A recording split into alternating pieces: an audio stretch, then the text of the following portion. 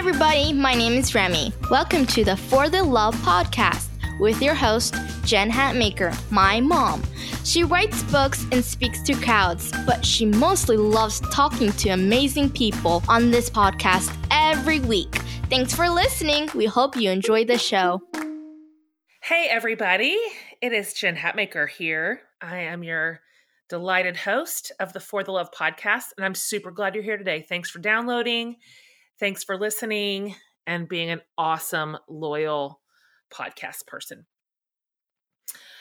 Right now, we are in a series called For the Love of Faith Icons, and we have been talking to leaders in faith spaces who have had their hand at this a long time. They've got decades under their belt. They have been in service for longer than a minute and just have a lot to teach us and to show us that there's a lot of interesting challenge inside these conversations.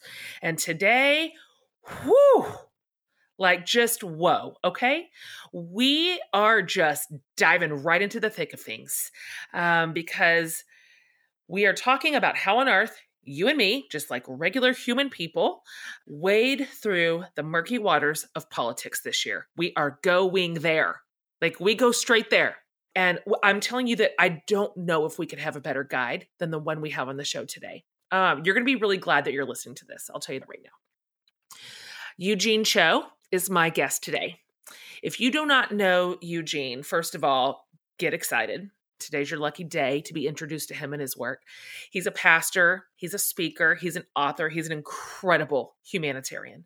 In fact, we talk about it at the end of the interview, but as the founder of a nonprofit called One Day's Wages, Eugene is absolutely committed to philanthropy and generosity. He cares so deeply for the poor. He is the founding and former senior pastor of Quest Church, which is a thriving, like urban, multicultural, multi-generational church in Seattle. He founded it. And then after 18 years of leading Quest, he and his wife stepped aside in 2018. And he spends his days now traveling really all around the world to teach and lead churches and nonprofits and pastors and missionaries and justice workers. So sometimes that's done from a pulpit. Sometimes it's done from underground churches and villages, refugee camps. I'm telling you, he puts his money where his mouth is. I've been following Eugene for years. I'm very drawn to his humility, and I am very drawn to his very consistent message. Like, he's real deal stuff. His first book is called Overrated. Are we more in love with the idea of changing the world than changing the world, which came out in 2014. Isn't that a great title?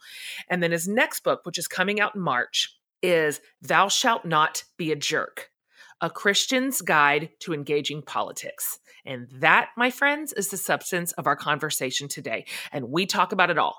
At one point, I just asked him directly, what is the Christian voter supposed to do in 2020? So I'm just telling you, we didn't skirt around anything. We talked about identity politics and how do we prioritize justice and where does civility play in? You know, when do those two things ever cancel each other out? I mean, I asked him some really hard things. And I think he answered with incredible wisdom and discernment. You're going to really be, I think, inspired and encouraged by today's conversation. And I'm telling you that his book's a definite pre-order. And so I'm really pleased to bring this to you today. Really moved by this conversation. I know you will be too. So please enjoy my conversation with the brilliant, with the insightful Eugene Cho. I am so glad to have you on today, Eugene. Thank you for saying yes. Thank you. I know we were just chatting before we started recording, and I think it's probably been 3 or 4 years since we've seen each other in person. And so we really need to fix that ASAP. Let's do sushi in Seattle sometime. The answer is yes. Okay. So you've extended to me the perfect invitation just now. Well done. So I would love to just jump right in and talk about this amazing book that you've written with the greatest title I've ever heard. I've never been so jealous. Of course, Thou Shalt Not Be a Jerk is your book. Frankly, not a moment too soon for this one. So well done on the timing. I think I speak for us collectively that most of us are kind of like clenching our teeth and bracing for the year ahead, just bracing for 2020. So I personally am looking for any thoughtful guidance on how to navigate what is ahead for us as a country and a culture. So I wonder, let's just start at the beginning here. Yep. Can you tell us just sort of the overarching idea about this book and why you titled it something so like interesting and provocative? Yeah, well, again, thanks so much for having me. And as you noted, this topic is, it's not something that's just coming up with the upcoming election. I think it's been a huge, pervasive conversation for the past decade. And whether it's good or bad, the reality is for the next few decades, I think this thing about politics is going to be a huge conversation. I wrote this book because as a follower of Jesus, as a pastor, like you, I realized that this is all over. Our culture is inundated. We're almost obsessed by this thing called politics. And so rather than the winds of culture informing us, I really wanted to wrestle as one imperfect Jesus follower to say, what does it mean that our faith informs this thing called politics? And so in the book, I talk about 10 practical things. I think initially it was titled 10 Commandments for How Christians Engage Politics. And a few folks that read it, they really were, I guess, enticed by that chapter 2, which is Thou Shalt Not Be a Jerk. Yes. It's so clever. And it kind of just gets right to the heart of the matter. It's interesting. I really applaud and commend you for wading into these murky waters, because just sort of in general, you know, you are not necessarily known as like a quote political guy. That's not been your lane. As you mentioned, you've been a pastor and an advocate for years. And so it's interesting and important that you threw your weight behind this. Did you receive some criticism for even attempting to walk into political space as a faith leader? The reason I preface that is because I often do this as well, because policy matters to people. That's really the bottom line. But people pretty predictably, some critics will always tell me to stay in my lane, that politics are not mine to discuss. So I'm curious if you encountered that. Of course, your book's not out yet, but even just in the process. Sure. Well, I might not be a political guy, but I did run for middle school president. Well done. Did you win? Yeah. No, it was bad. Oh, yeah. No. I think I did dear. maybe 6%, 7%. So that's hard. That's okay. That's rough. That's okay. Sorry for your loss. You know, it's really interesting when people do give pushback about stay in your lane, particularly with politics, because when you say things that they agree with, they applaud it. Yeah, that's right. When you say things that they disagree with, the response is, hey, stay in your lane. That's right. And I think there's something for us to note. You know, we're not going to get positive affirmation for everything that we do. But I do think it's really important for not just Christians or pastors, but I'm thinking about LeBron James, the basketball player who was wading into some political conversations. And I was so stunned by certain political pundits that basically said, dribble the ball and stay in your lane. I remember that. And I think that's a dangerous, dangerous thought. And we need more people, because I think to be a good neighbor means that there are going to be times that we'll have to wade into policy conversations and issues, as you know. But as for this book, you know, personally, I really wrestled with it. I quit writing this book 4 times in the process. And it wasn't because I was having a hard time writing. I think I was really afraid. I was in my own head. I was just imagining the criticism, the pushback that I was going to get. You're too liberal, you're too conservative, things of that nature. Just focus on Jesus is sometimes the conversation that I get. So I still wrestle with it. I have shared the book with a handful of folks, and I've gotten really positive encouragement and affirmation. But having said that, I know that growing up, there were a couple things that I was told not to talk about. Don't talk about religion and don't talk about politics.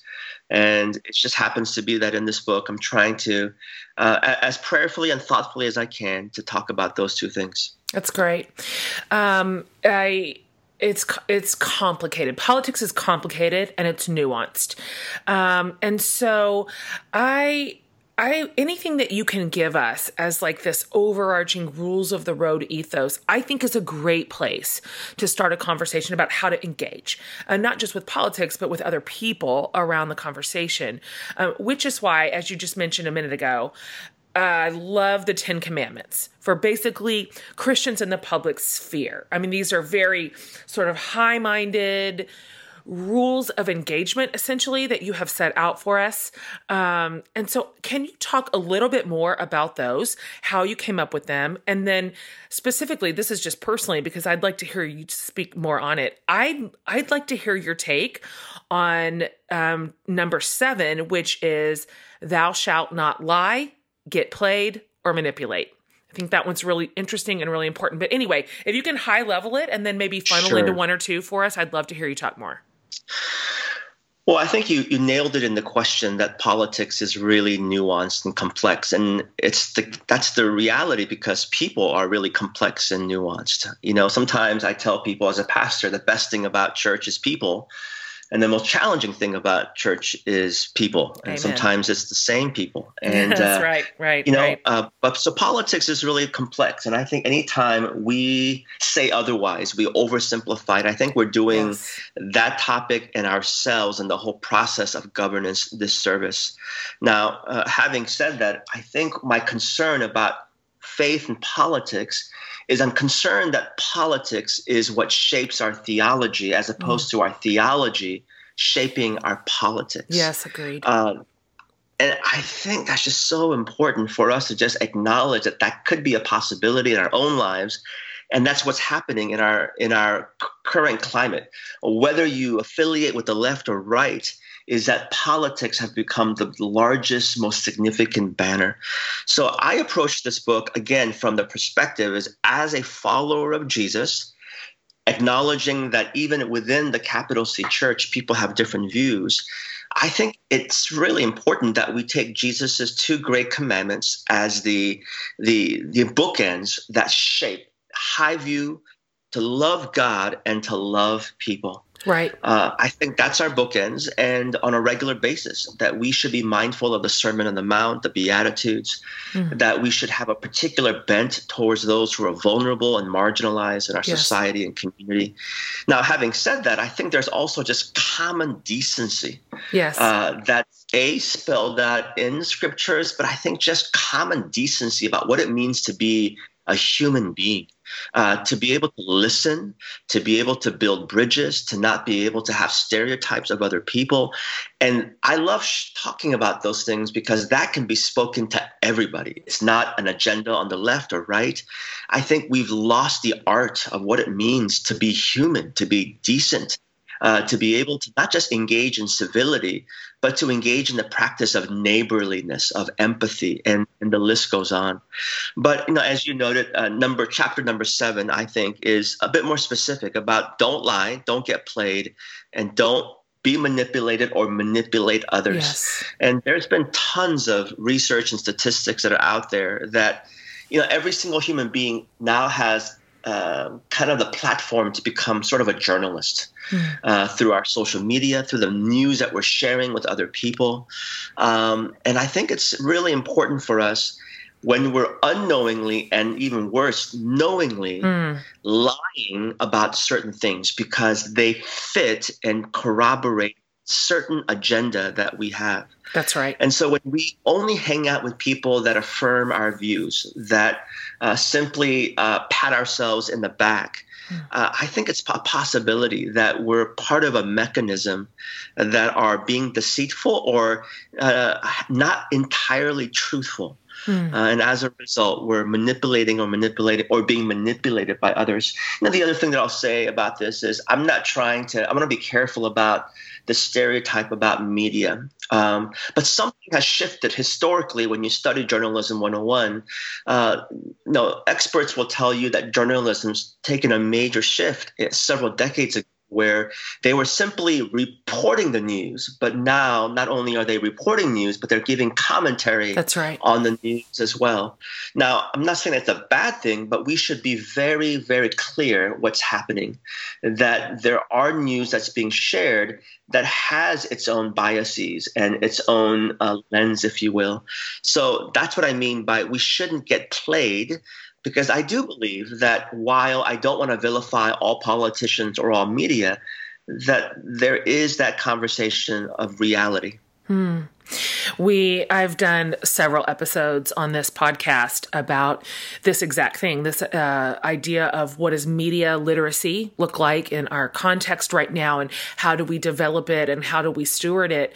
And it's vitally important. And it's interesting as I hear you talk, because if we, it seems like as a Christian, if we follow if theology informs our politics, if that's sort of our North Star, then you can't imagine a person who could just carte blanche follow either party. You're going to end up at odds with something inside either space. And so it's a real eye-opener for me when I feel this internal instinct to bundle it all and put a yes stamp on it. I feel that instinct to do it because it lends credibility to some of the policies inside the way that I lean that matter so much to me. And so then I'm tempted to just sort of sweep the other stuff into the bucket and say, well, I guess this is fine too. I guess this is just the way we're going to have to. It's tempting. Yeah. And I think some would call that identity politics. From a theological perspective, maybe we call it intersectional theology. It's very complex. But I think you nailed it, Jen, that to think that a party monopolizes the kingdom of God or the ethics of Jesus is blasphemous. Yes. And we have to remind ourselves of that, so that it extends kind of perspective and grace as we engage with others. Yes. If I'm honest, I think I'm right. Right. I think I'm right. Right. But I have to remind myself that I don't monopolize God's truth. And it puts me into a bit of a more humble perspective as I engage these complex conversations. That's great. For everybody listening, let me just holler out a couple of the other 10 commandments so you can kind of see where Eugene is sort of like casting the line into the water. It's like, thou shalt not go to bed with political parties. Thou shalt not be a jerk. Of course, the title. Thou shalt listen and build bridges. Thou shalt live out your convictions. Thou shalt pray, vote, and raise your voice. It's all really, really good. And I really appreciate your point that this is good civic engagement, no matter sort of where you fall on the spectrum. And I think we need this leadership right now. I actually think we're starving for it. I don't ever have this conversation ever with any kind of leader or ordinary citizen or concerned voter ever, where they just think, this feels good. This feels like everything's going well right now. I like this. I like how things look in the public square right now. I like the way that we are dialoguing. I think we are all feeling these tremors, and we're kind of scanning around looking for really strong leadership here for a different way, for a better way. And I think you're giving us this.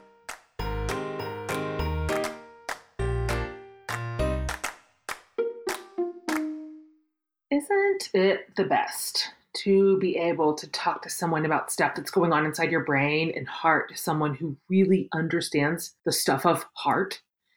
If you're like me, a professional who can guide me to the right place in dealing with my stuff is sometimes the ticket to getting unstuck. I love working with this partner because in them I've discovered an affordable way to get professional help if you need it. And it's called BetterHelp Counseling. They connect you to a licensed therapist or counselor online, of course, entirely confidential, for any number of needs that you might be experiencing: depression, anxiety, relationships, anger. And they have financial aid available for those who qualify. So don't let costs get in the way of getting the help that you need. BetterHelp has a really good offer for our listeners here at the podcast. They're giving 10% off the first month with the code FORTHELOVE. So all you have to do is go to betterhelp.com/forthelove and then use the code FORTHELOVE to get the help that you're looking for today. Okay, guys, back to our show.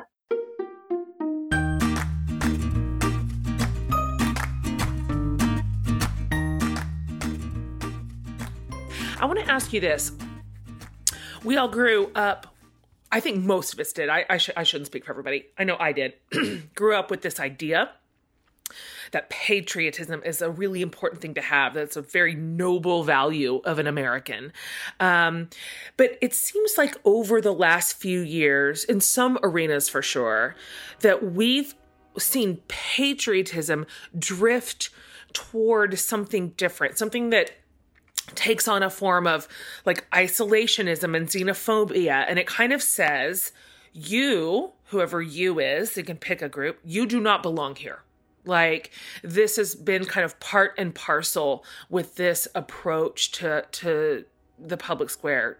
So I would like for you to talk about what you see as the key difference between patriotism and nationalism. What are we dealing with here? How are these different, or how should they be different?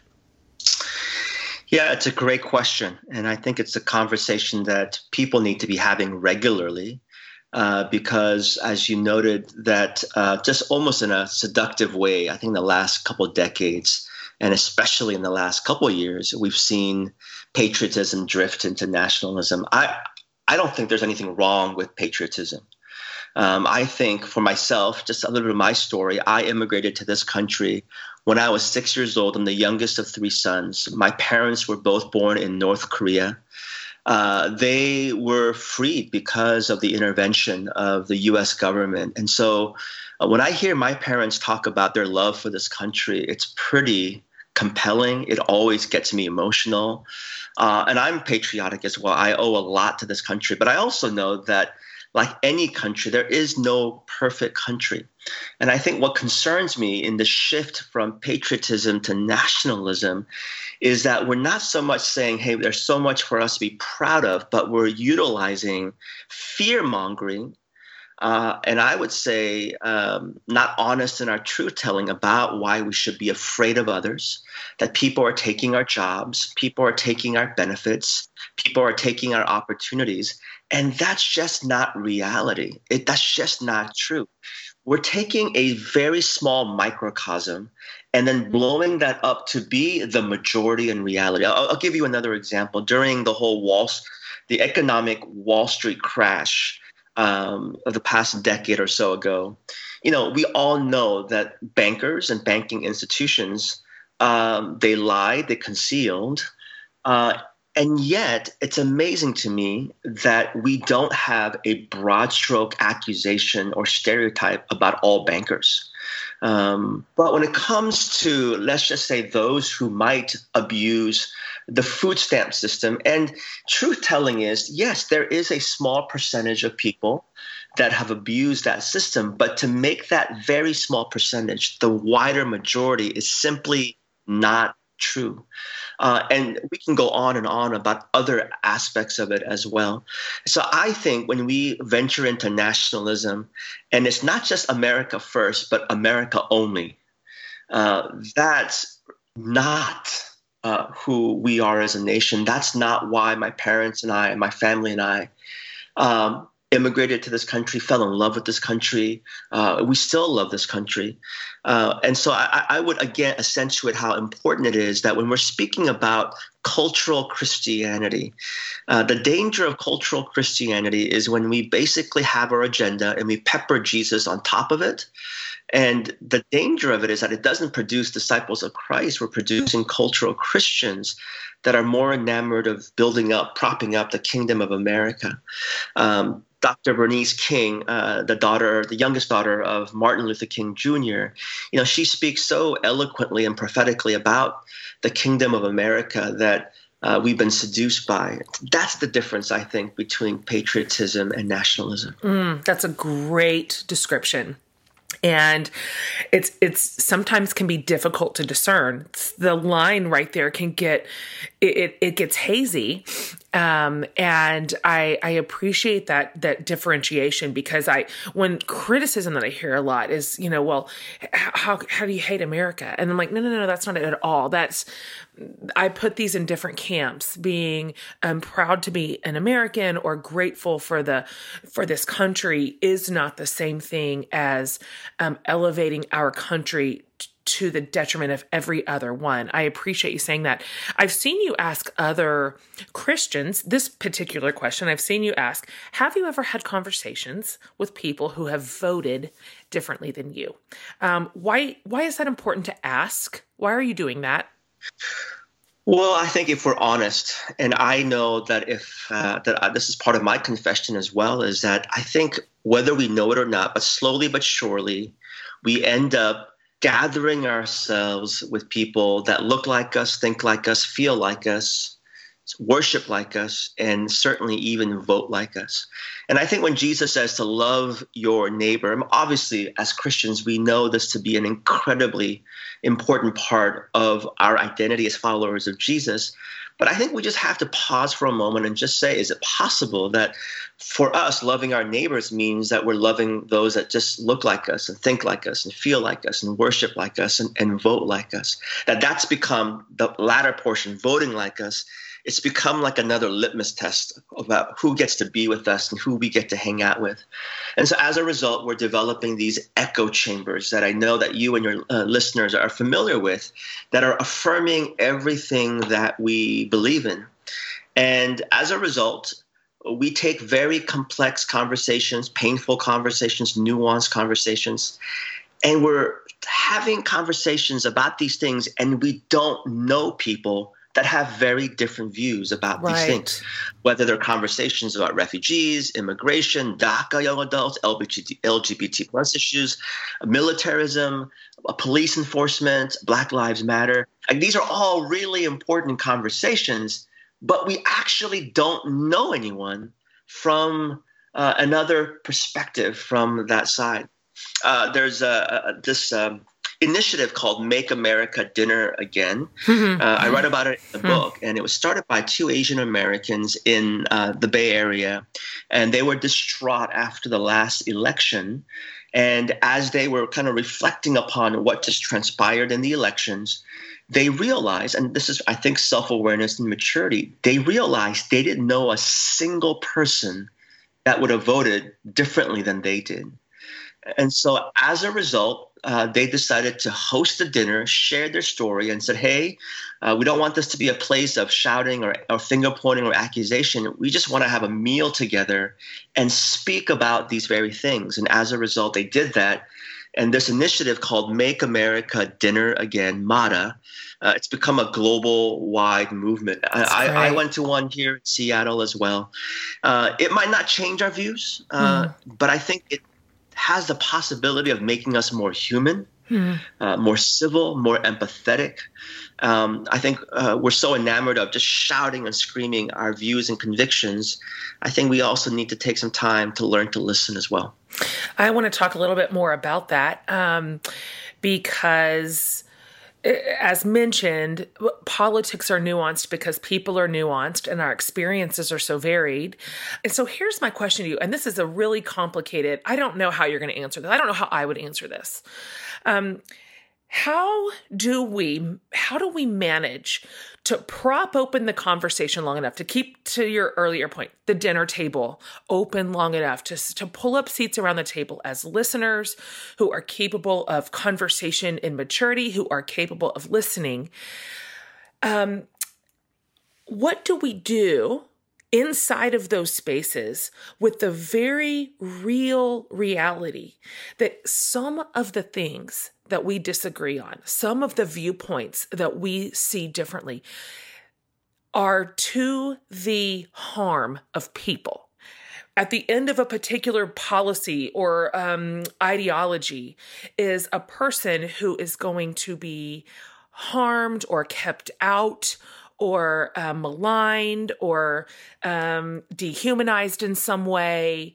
And so thus what we have in the middle of the table is, for what I see, and this is not in every case, a lot of our policy differences are fiscal. We just see, we think about governing the world differently, but some of them at the core of it is injustice. And sure. It is it's a humanity issue. So where I feel the rub is, how do we both keep dialogue open, but keep justice at the forefront where it matters? Does this make sense? It does. It does make sense. And you're right. It is a hard question, but I think it's also a simple question. And let me explain. Okay. I almost think that you answered the question. I think we need to be able to call a spade a spade. We ought to be able to identify something that is unjust, that harms other people, and call it for what it is.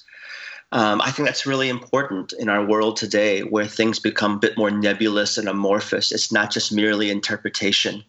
When real human beings created in the image of God are being harmed, then I think we have to at least identify it and call it and grieve for that injustice.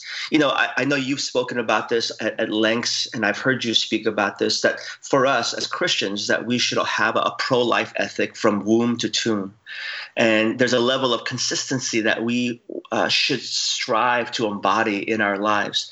Now, having said that, I think we can still call injustice for what it is. And then I think there's still opportunities within that to pursue and to contend, to shape policies, to shape specifics of those policies, even though it might feel like, man, this is so hard and challenging. Your whole point about what does it mean to listen and to engage? Well, politics, I think, even though it can get messy, it involves relationships. And so we have to keep building relationships with people. And it's not a one-time decision. It's ongoing. Governance never ends. And so when we shut the door, we demonize someone else and say, I'll never speak with you. Well, the reality is there's more governance and more policies that will be shaped, and it changes year to year, administration to administration.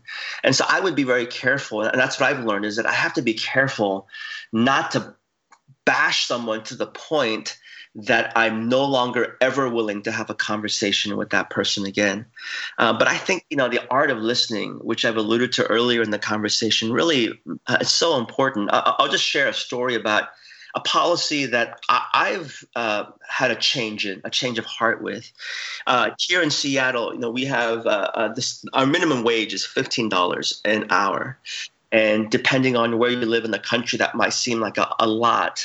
But as a child of parents who ran small businesses, when this thing came out, I thought this was crazy, that this would destroy small businesses. And I was very against minimum wage increase to $15.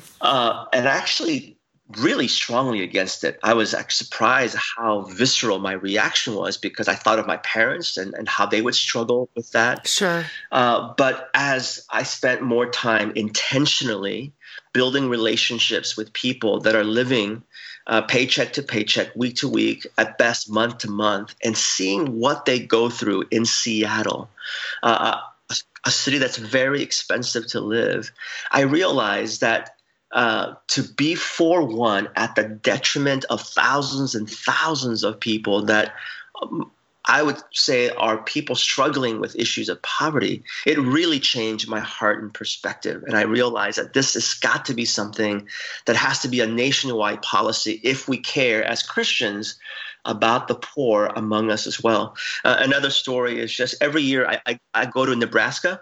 It's kind of a crazy story, but I go to Nebraska every year for about 2 weeks. And I go there to fish, rest, to read and pray. But what's been a surprise in this trips to Nebraska is that I've met Nebraskans, in a small town of 200-300 people. And I've gotten to know people, their stories, I've had meals with them, and I've had conversations that I would never, ever have here in Seattle, Washington. Sure. And I realized that a lot of what they say, if I didn't know where they lived or the color of their skin or whatever it might be, it sounds eerily familiar with people of color in urban settings that feel like they're forgotten in our culture and society. And so I'm not suggesting that this solves all the ailments of our world, but I do think that there are spaces and places where we can build bridges and say, how can we work together? And that's good governance and good politics. That's a great example.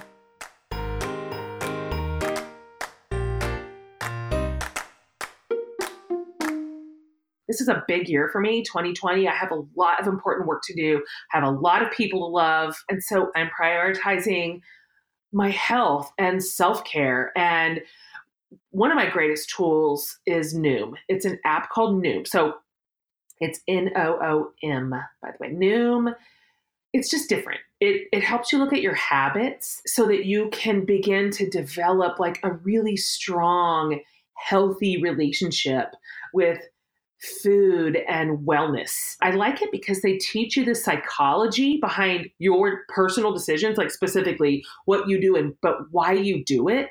And then they kind of help you keep track of your healthy habits. And what's making you feel good, what's bringing you energy, what workouts are you like enjoying. And so they ask you to commit just 10 minutes a day to it. I promise you, you're worth 10 minutes a day. One of the things that I've enjoyed the most about Noom is that it really has interrupted a handful of loops that I've been in for like quite a while. I have medicated quite a bit with food and drinks. Just interrupting that trajectory has been not just good for my body and my health, but for my mind. And I'm grateful for it. To sign up for your trial, you can go to noom.com/forthelove. It's NOOM.com/forthelove. And you can start your trial today. You're worth this and you deserve this. So Noom.com/forthelove. All right, everybody, back to the show.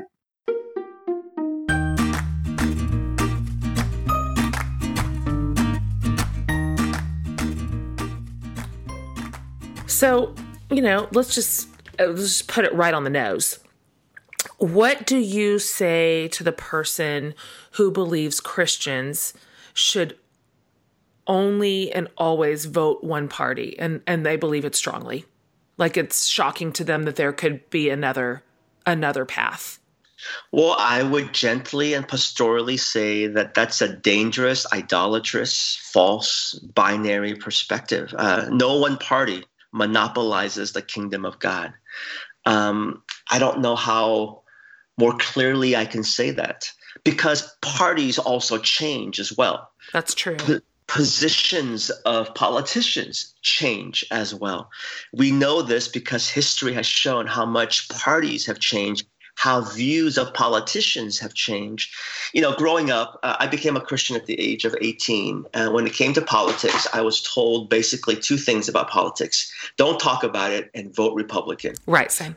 Those are the two things that I was told. I have a friend who pastors a church in the South, and his story is comical because he heard the exact same things, but he was told that good Christians, his identity was around three things. You're Southern, you're Christian, and you're Republican, and almost kind of in that order.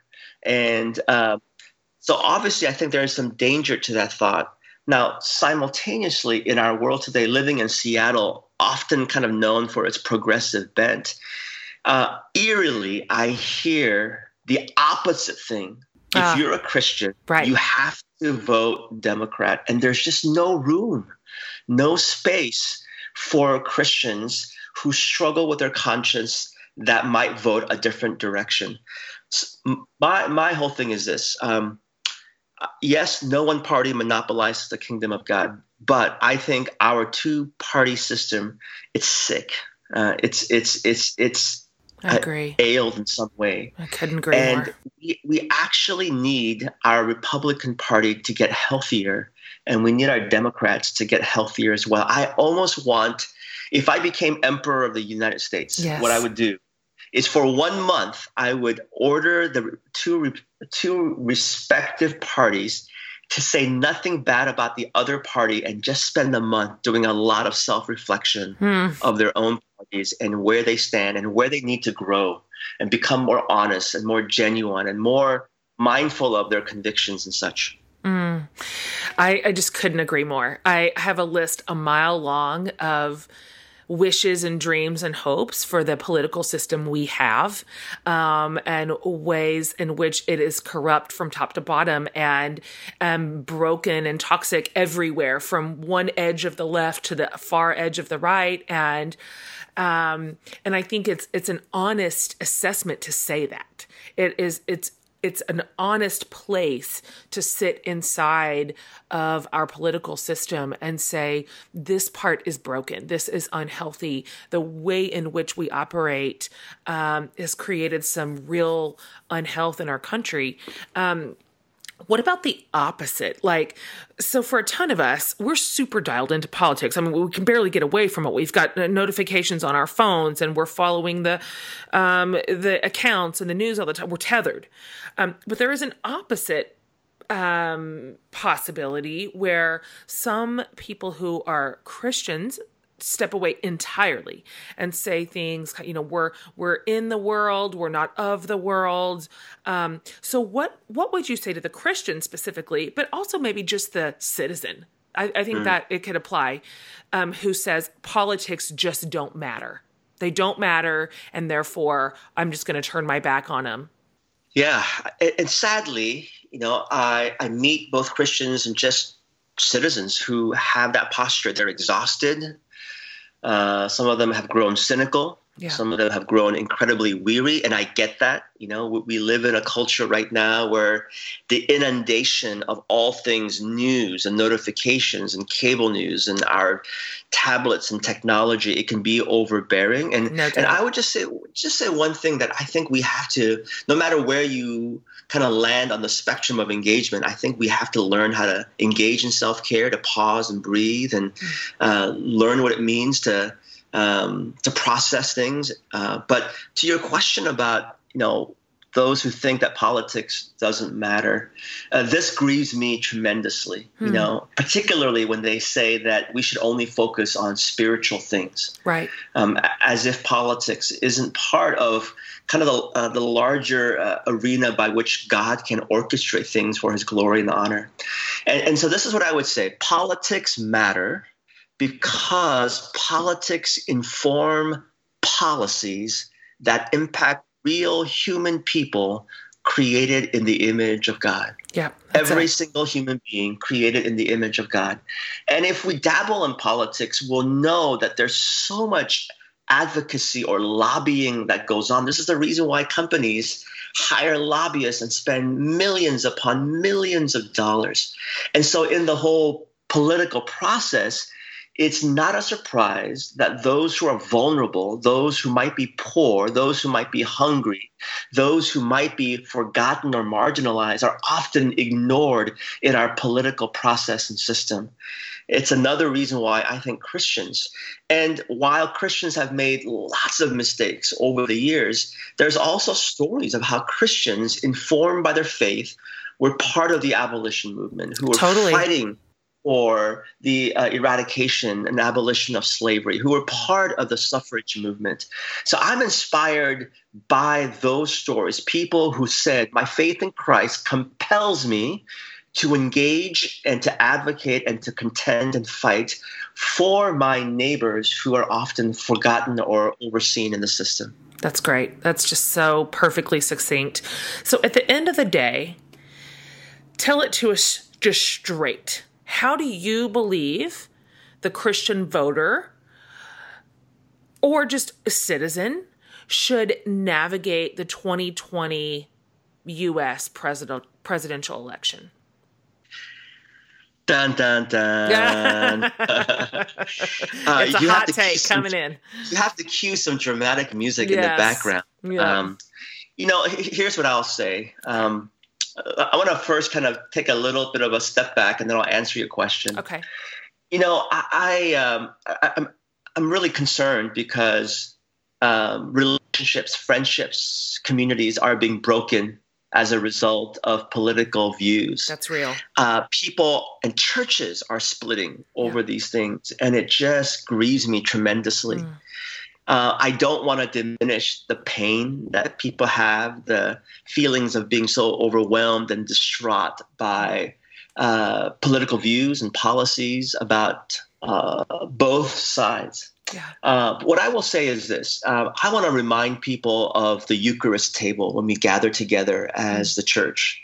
The Eucharist table, communion table, is just the most scandalous, most compelling image that I can think of. That we don't have a line for the left, a line for the right, and then a gluten-free line for our centrists and independents. That the table of Jesus Christ welcomes all. And it's just something that we have to be reminded of, that in the middle of a crazy election cycle, and what I think will continue to be crazy for elections to come, that kind of anchors us a little bit. Now, to your question,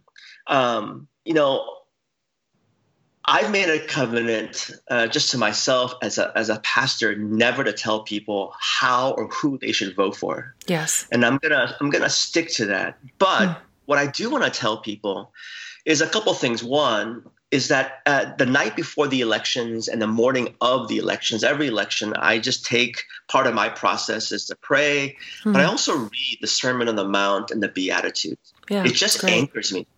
It anchors me about who I am, who I belong to, and who I serve. And I acknowledge that as a broken person, I'm a resurrection person living in a broken Friday world. That just because of the election, not everything is going to be fixed. That's right. And so I want to be mindful of the two great commandments to love God and love people. Now, having said that, I do think that while I can't tell people who they should vote for, I do tell people, hey, we shouldn't vote for someone that exhibits a lack of integrity, is deceitful, is demonizing, is bullying, and the list goes on and on. Right, sure. And people can interpret that how they want to, but I think it's important for us to again remind ourselves, let's be informed, vote our convictions, but always remember, let's not allow our politics to shape our theology. Let's allow our theology, our Christology, our convictions in the divinity and the humanity of Jesus Christ. Let that be that which informs our views. Last thing that I'll just say is I know that I'm going to get pushback, from both sides on this. But I think it's important for us to remind ourselves of the sovereignty of God. I'm not suggesting that the brokenness of our world is God's will. That's not what I'm saying. Right. But I do believe that God's still in control. And so we have to breathe a little bit and just remind ourselves that as we engage the political process, that we're not canceling out people and just eliminating relationships with people that disagree with us. That as we contend for our convictions, that we still believe that God's in control. That's great. I love that. Another thing that serves me when the rhetoric feels chaotic and polarized and everything at such a high level and a high volume is to go kind of low and near. Like, where do I live? Who is my neighbor? Like literally. What is happening right here in real life with people in front of me? Because there's one version of our culture sort of online and in the news. And then I experience a different version almost entirely in my real life. These two things do not match in volume. They do not match in constant intensity, in cancel culture. There's just feels like real life has a lot more room for humanity. So I love taking a little advice from Mr. Rogers. There's that very famous quote of his that when something disaster would happen, when something his parents couldn't explain, when something felt really sad or scary or broken, his mother would always tell him, look for the helpers. right? You can always find people who are helping, and there's just such good news inside of that. And there's such dignity inside of it. And there's a sense of really hope and even optimism, if we could be like that naive to say the word optimism this year. And so I wonder, because you've been a pastor for years, you stepped away last year. Was it last year that you stepped down? I'd love to hear you talk about that a little bit. But you've been a pastor for a really long time. And this feels like pastoral advice to me. So how would you pastor us here? Just as normal people. I mean, most of us are not pundits. We are not elected officials. Most of us are just kind of like in the realm of ordinary citizenry. So how do we help? How do we stay grounded? How do we make a difference where we live in our neighborhoods? And why does that also matter? Like, that's also a bit of an antidote to some of the just fury and fever that has seemingly infected our country? Yeah. I love this question. I love how you articulated the question. I think in some ways, there's a few things that you shared that answers the question. That we can be just obsessed about the 35,000, 40,000 foot level. We're just bantering away at our screens, on blogs, on social media. And yet, if it doesn't impact the way that we live our lives, if it doesn't compel us to cross the street, to love our neighbors, to get to know our neighbors. And, this whole thing about loving your neighbors, I think is such an abstract thing if you don't even know your neighbors. And I think the reality is that many of us are living in bubbles where we don't know our neighbors. We don't know the issues that are in front of us in our neighborhoods, in our cities and such, that when we say we care about justice and injustice, we don't necessarily engage in issues that are impacting our very cities. So that's the first thing that I would say, is that we have to just make that commitment. And if we reduce our civic engagement to a vote every 2 to 4 years, I'll just say it bluntly, even if it hurts, if we reduce our civic engagement to one vote every 2 to 4 years, we're actually part of the problem in this country. That's fair. And so I hope that people would take that to heart. And again, it doesn't mean that we can do everything, but we can all do something. It's our PTA. It's advocating for issues for those who have accessed because disability issues, it's homelessness, it's hunger issues in our very cities. It's amazing that we live in a country, where 40 million people experience hunger in our own country. Right. And that's happening in our neighborhoods.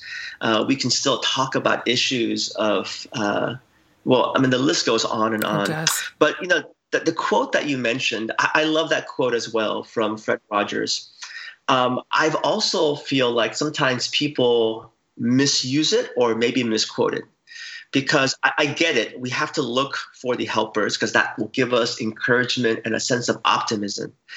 And at some point, my encouragement to people is stop looking for the helper, but be the helpers. Yeah. I mean, we've got to be the people that are out and about, engaging in these things. And here's the thing that I hope people would also walk away encouraged by, is that it might not hit the news. It might not make it on cable news but I just come across so many people that are doing this very thing.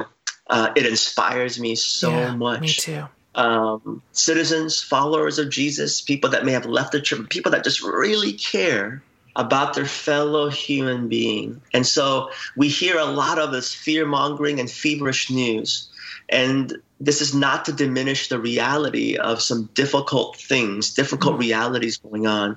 But let's also be mindful that there are so many people doing beautiful things. That's right. Out of their desire to love God and love people. That's so right. It's so true.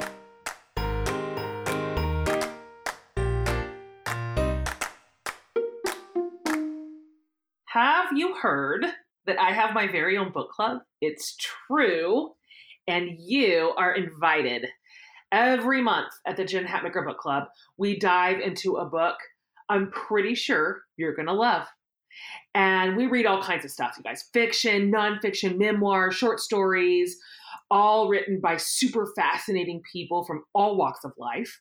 So once a month, I send a book and other fun treats in your book box just for you. Plus, you get a ton of exclusive perks for being a member. First of all, you have access to our private Facebook group, which is hoppin'. You get a Facebook Live chat session every month that I lead in our group where I just kind of talk through the book thus far. You'll get a packet of materials that take your reading even further, like weekly summaries, discussion questions. We've got an awesome Spotify list that month's author puts together for the Jen Hatmaker Book Club. It's really, really cool. There's an exclusive members-only podcast with me and the book's author every single month, and it is the coolest. There's so much else that comes in the book club: recipes, life tips, meetups. I mean, it's packed. So if that sounds like something you want in on, which you do, sign up now at jenhatmakerbookclub.com and join this awesome sisterhood. So go to jenhatmakerbookclub.com and please, for the love, join us today. Okay, guys, back to our show.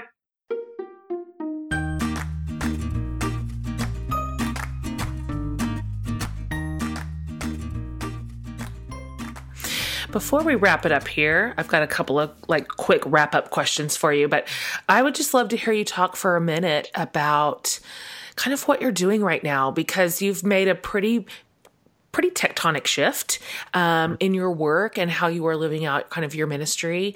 And so can you talk a little bit about where you've come from and then kind of stepping away from the church last year and what you're doing now?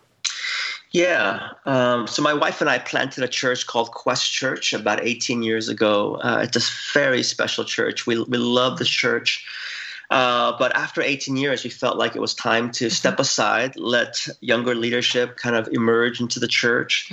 And, it sounds really morbid and ominous. And I know that we're not old by any means, but both of us, she turned 50 last year. I'm turning 50 this year. Yeah. And we just felt like, hey, in our next 18 years, God, how might you be calling us to utilize our time and our gifts, for you? And as a result, two things came to mind. One is that I wanted to encourage pastors and missionaries and nonprofit leaders in this country and around the world.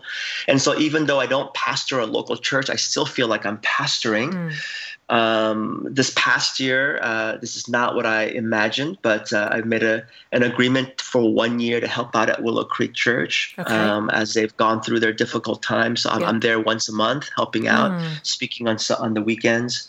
But it's really about just encouraging and trying to support leaders around the world. But the second thing really is just wanting to double down on my convictions about advocating and contending, preaching, encouraging issues around poverty, to come alongside those who experience this reality, whether it's domestically or internationally. Right now, I do that through One Day's Wages. I know that you're familiar with it, but for those that might not be, it's just a small grassroots movement where we're trying to inspire people to give up a days of their wages at least once a year. And we use all of those resources to help fund collaborative partnerships around the world. That's great. But it's also spending a lot of time in D.C. It's not a lot of time, but I've made a few trips out to D.C. speaking about the things that we spoke about today, about advocating for policies that impact real human people, to try to dignify and humanize people created in God's image that are struggling and suffering. That's great. That's such good work. I'm really proud of you. Okay, here's the wrap-up questions. We're asking everybody in this series these kind of quick, just top-of-your-head questions. Here's the first one. Probably a lot of answers, so you can just pick one. Yep. Who's one of the biggest mentors in the faith for you? Passed away or still alive? Whatever. Oh gosh, I can't do one, but let me give you Let me give you a couple. Okay. Obviously, MLK is one, but Bryan Stevenson, Same. in today's context, I wish he'd run for president. I would So special. be all behind him. But I want to mention one more because I think it's so important. And I mentioned this in the book, but I have been so inspired by a 17-year-old Korean woman who passed away at the age of 17 in the early 1900s. Her name is Yu Kwan-sun. And I know that your listeners and hardly anybody in this country will know who she is, but she was a follower of Jesus who became an activist against Japanese oppression and occupation during that time. Yeah. And this movement began because of a 16-year-old girl who had the audacity and the courage to step up, and sadly she was taken to prison and she died there. But I've been really moved learning more about her story, and she happens to be a big hero in faith. Thanks for sharing her name and her story and bringing that forward. I can't wait to read more.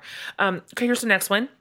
Yep. If you had one and you had a moment to ask God something, do you have a question? Whew.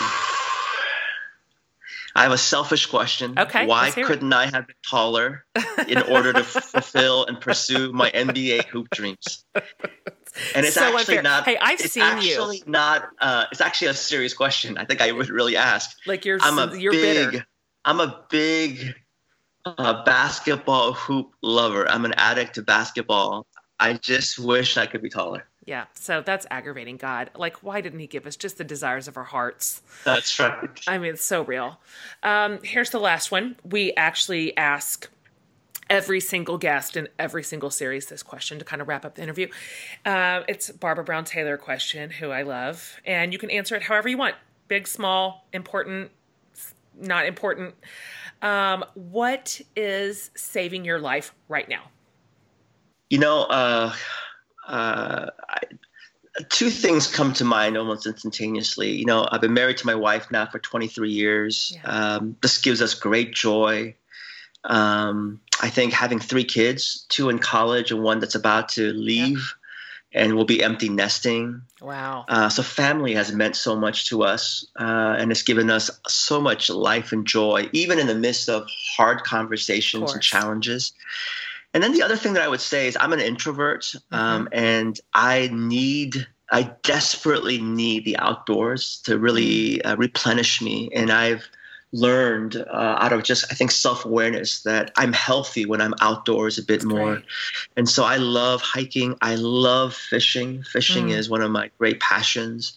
And so those 2 things, my family and fishing, that's great, have been really great saving graces for me. That's great. We're, in real similar place to you. We've got 2 in college. We've got a senior. And then we've got 2 behind him. So it went really fast, didn't it? I just look at them and go, what just happened? I mean, just too fast. Blink. Too fast. It's so emotional and so wonderful. And I'm with you in every front of that. I want to thank you so much for coming on today, Eugene. I mean it. These are challenging and difficult questions. These are important, but sometimes harrowing conversations. And you are just a very trustworthy leader through them. And I say that with utter sincerity. And I really appreciate the way you approach this arena with such humility and with such a tender spirit, always with Jesus as the North Star. That's evident. It's so clear. It's so obvious. And so just thank you for being the real deal and for being who you are in public and private, all the same. And for this steady sort of faithful consistency that you have had all these years. It matters and it means a lot to me. And so thank you just for being who you are, but definitely for coming on the show today. Well, Jen, thank you. Those words are really encouraging. They mean a lot. And I'm really grateful to be able to spend some time with you, and grateful that we get to seek to love God and love people in the same season of life together as well. Me too. Lucky us. Thank you for coming on today. All right. Thank you. What a great guy, you guys. What a great pastor. What a great leader. He has borne a faithful witness for a really long time. And I'm so happy that he said yes to this series. So my hypothesis is that when talking about politics from the position of being a Christian, that at some point that conversation is going to make you prickle, like wherever it is. And that to me probably means it's a good conversation. That there are places where I think probably every one of us can do some deep work on, where we have overly attached to a political ideology, or we have looked the other way when we should have stood up even inside of our camp and said no or said yes, whatever the thing is. So because I noticed the places where it rubs on me a little bit. I'm like, oh, yep, I can see some spots there where I still have work to do. So if you were challenged at all by that conversation, I say yay. I say, good, that means you're listening and you're paying attention. And I think that's just kind of the hard work of the Christian citizen right now in this world gone mad, right? More to come in this series, more leadership, more ministry, more challenging conversations. Like I'm just really, my brain has been buzzing putting this entire series together, and I'm glad you keep listening. Go back and listen to the ones you've missed. If you haven't caught them all, every one of them has been thought-provoking and challenging. So thank you for being a great, great listening community. We are so grateful for you. If you haven't already, go ahead and subscribe. Subscribe to the podcast and get it right delivered to your phone every single week. You don't have to do any work for it. And then also, we thank you so much for all the times that you rate and review our podcast. It's just great for a show. It just kind of signals to the marketplace, this is working and people are interested in this kind of content, and keep it going. So thank you for doing that. We're grateful. Okay, everybody, on behalf of our producer, Laura, and her amazing staff, and then Amanda and I, who put this together week in and week out, thanks for being here, and we will see you next week. That's it for today's show. Hope you enjoyed this chat. Be sure to subscribe to my mom's podcast and give it a thumbs up rating if you like it. From the whole Hatmaker family, I hope you have a great week and see you next time.